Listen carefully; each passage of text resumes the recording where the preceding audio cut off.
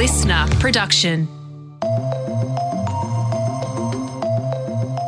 Hi, I'm Sasha Barbagat. Welcome to this extra episode of The Briefing. Did you know nearly 40% of federally registered lobbyists are former government representatives? That means they could have previously worked as advisors, senior public servants, and even members of parliament. And there's a few names you might recognise too.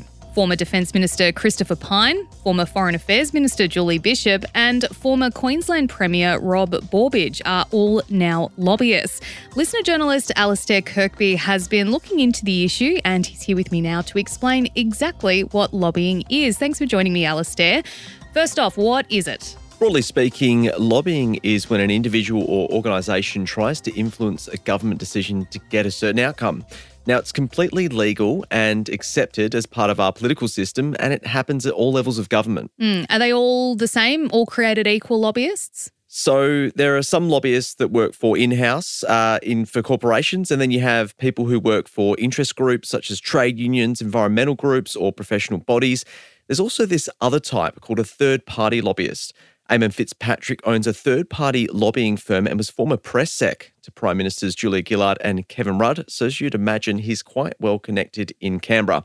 This is how he defines what he does. I am one of hundreds and hundreds of lobbyists, third-party lobbyists who run businesses across Australia representing clients to government at federal and state level. So a company might come to me because they want to make sure that government understands a concern they might have or an idea they might have to make something better, or to make sure that they or their industry fully understands what the impact of a government decision could be on them. I think the impression is that it's mainly big businesses who employ the use of lobbyists. Is that the case?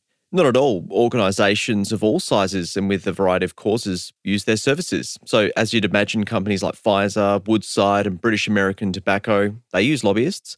But organisations like the Worldwide Fund for Nature, the Cancer Council and Headspace also engage them. So there's a range of organisations that use these lobbyists to navigate their way through government. But here's the thing, and you mentioned it at the start, nearly 40% at a federal level used to work in government.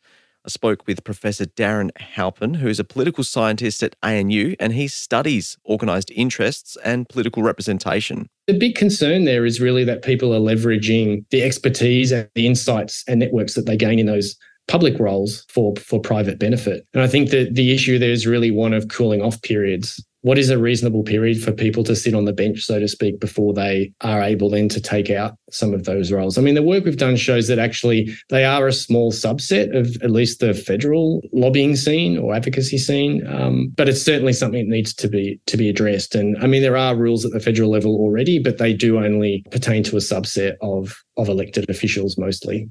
Okay, that all makes sense. But is there a way we can put that so it's a little bit easier to understand? So our lobbyist, Eamon, that I spoke to, says it's kind of like a company using an accountant who understands tax policy. Working in government, you learn an awful lot about our process of democracy, our political process, and our process of governing and government. And that is actually far more complex than most people realize. You have budget pressures, you have political pressures, you have policy commitments. You then have understanding how the machinery of government works. Who's responsible for what? Which minister runs which piece of legislation that impacts someone and which department and has carriage of it. So you can imagine it's a pretty full-time job keeping up with all of that. The thing I find interesting with lobby groups is how much power they can actually exercise over what decisions are being made in Parliament, in Canberra or at the state level.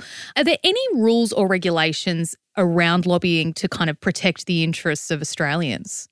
So there's a register in every state and federally of lobbyists and codes of conduct. What about restrictions on members of Parliament becoming lobbyists? Because that one I find quite interesting and a little bit dicey. There's also a period of time some government workers must sit out before becoming a lobbyist. So, for example, a defence minister couldn't retire one day and then the next day walk in and start lobbying on behalf of the defence industry. They'd have to wait 18 months. But, and here's the big but, that only applies to matters relating to their official dealings in office. So in theory then they could lobby government straight away on another issue.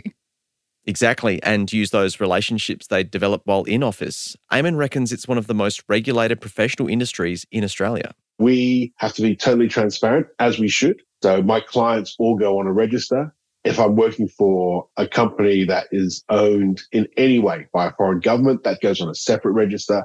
Everything is scrutinized. Governments are very, very used to this. So often ministers will also release their diaries, particularly in some states. So states vary in terms of the level of transparency, but they are all transparent. So it's a combination of things. But the onus is on the third-party lobbyists to declare. Yeah, so I guess that puts people's minds at ease a little bit, but surely there's ways that they can kind of circumvent that system. Yeah, the Attorney General's Department's oversight role of lobbyists is largely administrative. It can't actually find lobbyists who do the wrong thing.